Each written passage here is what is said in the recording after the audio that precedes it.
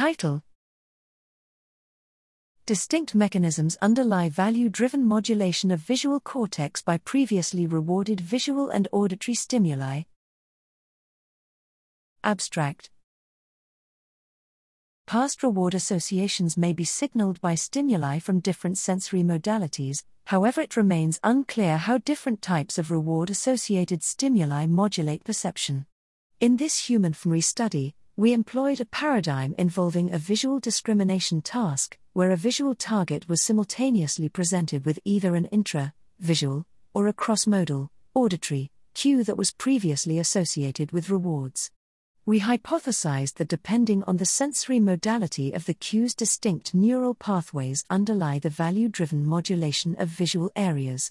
2 steps of analyses were conducted. First, using a multivariate approach, we confirmed that previously reward-associated cues enhanced the target representation in the early visual areas.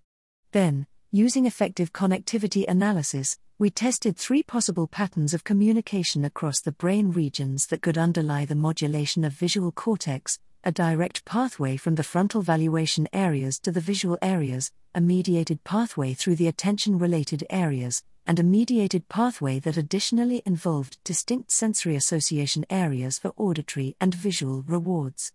We found evidence for the third model and demonstrate that reward-related information is communicated across the valuation and attention-related brain regions, such as the intraparietal sulcus across for both visual and auditory cues.